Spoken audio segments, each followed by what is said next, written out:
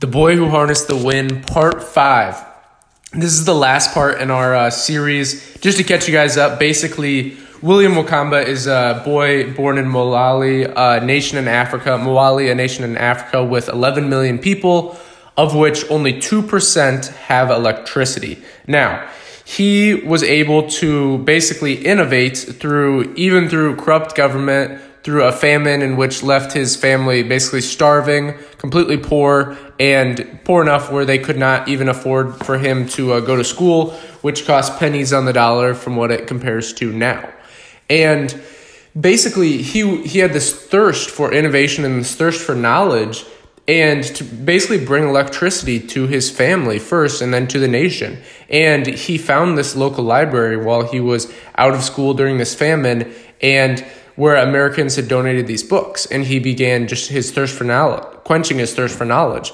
And he found this one book called, I think it's Explaining Physics, and then the other was an electricity book. And with these two combined, he basically found these diagrams for these windmills.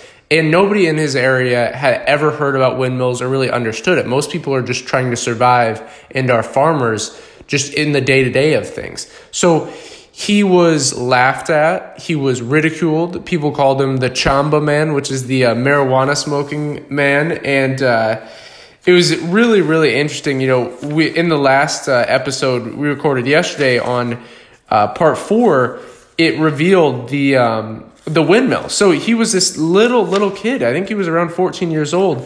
And, you know, nobody believed in him. They were calling him an idiot, stupid. And he built this thing. You know, he got scraps in the junkyard. He was able to find all the pieces and build this. And, you know, on the day he wanted to test it out, the final version, which he built this tower basically out of these sticks. And then at the top, he had one of those dynamo bicycle wheels attached to the fans of the windmill, and it powered. He showed how he could create power from this wind.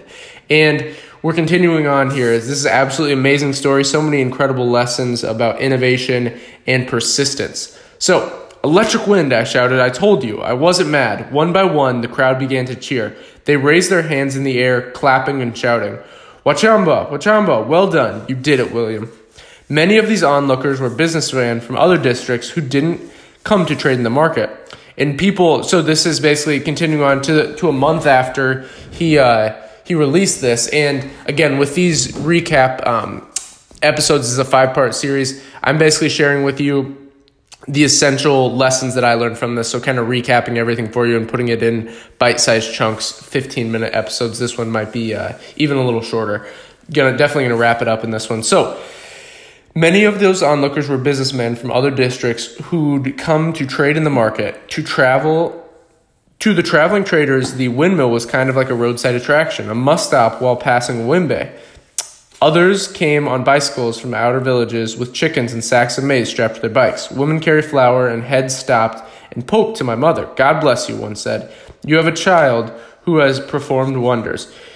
You'll never complain about Kurosene," which is one of their local words. And the men passed through who approached my father. "Your son made this?" they asked. "Yes." "What an intelligent boy," they responded. "Where did he get such ideas?" "He's been reading lots of books. Maybe from there?" "They teach this in school?" ? "He was forced to drop out. He did this on his own." And he was forced to drop out because they couldn't make enough money during this famine period. And, his mother said, they were basically, before this, they had to go to bed around 7:30 because it was just pitch dark. The sun would go down, and then there's no way to have light. So they would all go to bed, and his main thing was reading. So he eventually, with this windmill, he hooked up a battery to basically store the energy, and then hooked that up to little lights, and he hung those around his room. And he said, "For once I had my own private lighted space." And then his mom goes on to say his mom was, really nervous when he was collecting all these parts, and he had to drop out of school. He was kind of acting like a madman, collecting all these parts, reading these books, and going to the junkyard every day. And this is what she said. You proved everyone wrong," she said, smiling. "But I admit, I did worry about you." "What if the wind stops blowing?" asked Rose. "Well," I said, The lights go off, and I'm stranded, but I'm already thinking of a plan for having a battery. Once I have more wire and a car battery, I explained, I could store electricity for the times when the wind stops blowing. I could also provide light for the entire house. It would have to be done little by little, but once complete, it would save my parents the money they normally spent on kerosene. And that was just the beginning. The next machine would pump water for our fields. One day, windmills would be our shield against hunger. Remember, the majority of this book, the middle part, they went through this famine. And since the corrupt government, they really didn't help them. And people were just dying left and right. So that night, he says, I was too excited to sleep. After everyone went to bed, I stayed awake and flipped through explaining physics, preparing and looking up at the light, the way it blinked and flickered. The warm glow painted the walls and the pages of the books and shined against the red clouds of dust pushed from outside. As usual, that night, a strong wind was blowing. Powerful, powerful. So he was able to harness this electricity of the wind, whereas in past, they talk about they had these little battery-powered radios to hopefully get some news because they really had no other source of it. And they would use those dynamo bikes. So basically creating kinetic energy similar to like a crank flashlight. And this is what's going to be going on. So let's see. So this is like an area where in other episodes I talked about these beasts, in this area in Mawali, they still believed in witch doctors and these like mythical beings. And this was an area where, there was a story where somebody was dragged into the forest basically by the spirit and killed. And at this time, the police conducted all-night searches. And one evening, they managed to corner the beast in a thicket. But according to newspapers, whenever the police fired their rifles, the beast split into 3 separate animals and dispersed into the bush. Villagers then visited the Sanghia, who concocted a powerful... That's basically like a witch doctor. The Sanghia, who concocted a powerful potion and flung it into the trees. The next morning, the beast lay dead on the road, its corpse no bigger than a dog. When the elders turned its body, no fire would consume it. So when they tried to burn its body, no fire would consume it. The villagers returned to their home. However, just when everyone thought they were safe, a second beast came attacking and killing again, sending thousands back into the bush. It was later concluded that the beast was a product of magic. A certain trader near Doha had purchased some of the thunder and lightning from another powerful wizard and later refused to pay for it. In relation, the magic man had sent the beast against his family. All those who had been mangled and killed were his relatives. So this basically just shows that in this area, they really didn't believe much in science because nobody was really properly educated. They more believed in kind of myth and magic. So it kind of provides perspective on science. And, William says, in science, we invent and create, I said. We make new things that can benefit our situation. If we can all invent something and put it to work, we can change Malawi. That's his village in Africa that he grew up in, his nation in Africa. I later found that some of the students had been so inspired by the windmill in the schoolyard, they went home and made toy windmills themselves. I began to imagine what it would be like if all those pinwheels had been real. If every home and shop and trading center had a spinning machine that could catch the wind and above the rooftops. At night, the entire valley would sparkle with light like clear, starry sky. More and more bringing electricity to my people no longer seemed like a madman's dream. Powerful, powerful words. This is such an amazing book. I highly recommend you guys go and pick it up. This is the area where basically reporters started coming and talking to William and capturing the story because of how amazing it was. And somebody had talked about it on like a radio station in another village, and it got to America, and American reporters came. And he says, in a way, it took having these reporters come to my house to make our town finally accept my windmill. I don't know, but I think it was kind of validation. After the radio and newspaper coverage, the numbers of visitors to my house increased tenfold. And this was all just kind of a rush. William had never been really outside his village. And he says, he was sent to this, I think he was sent to a school. Yeah. So he was sent to a school because he wasn't in school, and he did all this by himself just by reading books and acquiring knowledge, which is what we're all about here at the Modern Academy. And when he got all this coverage, they're like, okay, we're going to get together funds. Americans are going to fund you to go to a school. And he says he goes to school and he says, our dorms were dirty and the walls were covered with graffiti. The urinal in the bathroom didn't work. So from one student, namely me, the new guy, had to clean them every day and keep down the smell. The rooms themselves were so cramped that 2 boys were forced to squeeze into a small bed. My bedmate was a boy named Kennedy who never cleaned his socks. Man, you need to wash your feet before you come to bed with me, I told him. Isn't that so disturbing? So this is just such an inspiring story because he did all these amazing things, but yet, and he grew up in this impoverished area with only 2% of them having electricity out of 11 million, and corrupt government, corrupt basically society, and they believed in magic, all these different things. And still, even though he was able to build this windmill and have amazing feats, he was in this nasty school where they had to share beds.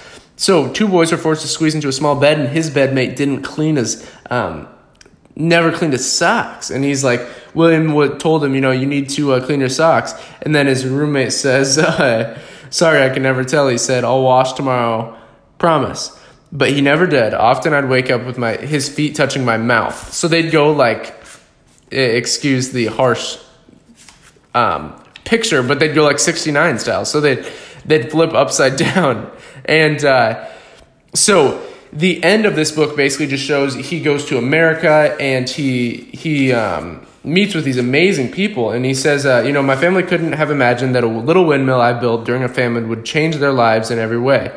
And during this famine, and they saw the change as a gift from heaven. Whenever I came home from school on the weekends, my parents had a new nickname. They called me Noah, like the man in the Bible who had built the ark, saving his family from God's flood. Everyone laughed at Noah, but look what happened, my mother said. You saved his family from destruction. You put us on the map, my father said. Now the world knows we're here. So basically, the Western world really doesn't know. I'm sure you probably hadn't heard about Moali unless you studied Africa relentlessly. And, so this person named Tom that basically helped him write this book brought him to this TED conference. And he says, later that week, Tom and I drove to Connecticut to have dinner with Jay Walker. And this was the first time William had ever been on an airplane, first time William had ever been outside of Moali. And so it was just an insane experience. And so continuing on. So he says, Tom and I drove to Connecticut to have dinner with Jay Walker and his wife, Aline, whom I'd met at the TED conference. The library in Jay's home was famous throughout the world, a kind of museum of great inventions. Many of his books were hundreds of years old and written on whatever materials were available, showing how even in other parts of the world, people went to great trouble to expand their knowledge. Some of the books were even covered in jewels, but the library was more than just books. An original Soviet Sputnik satellite hung from the ceiling and displayed a shelf where some of the first computers, radios, and processors, even not a Nazi Enigma code machine, but my favorite item was the replica of Thomas Edison's first light bulb, which I studied at every angle. And I had hard enough time to creating light from a windmill, but my God, this man had created actual light. So powerful. So, he says at the end, kind of whatever I decided to do, I would apply this lesson I'd learned. If you want to make it, all you have to do is try. Wow, what an amazing book and an end to our series. I found so many amazing lessons from this, and it really comes full circle. In the beginning of this book, it goes from his youth to his innovations, creating this windmill from scratch. His family had to go through this completely hard time, this famine, and it really shines a light on our current situation now. Currently we're going through the coronavirus and people quarantining, people kind of freaking out and losing faith. Whereas, William was born in this situation, and as a young boy, he was able to do this. He was able to motivate himself, even though not only did he have his upbringing kind of pulling him back, he had his parents worried about him. His community, the village, was making fun of him, calling a chamba smoking man, which is a marijuana man. And which I thought was hilarious.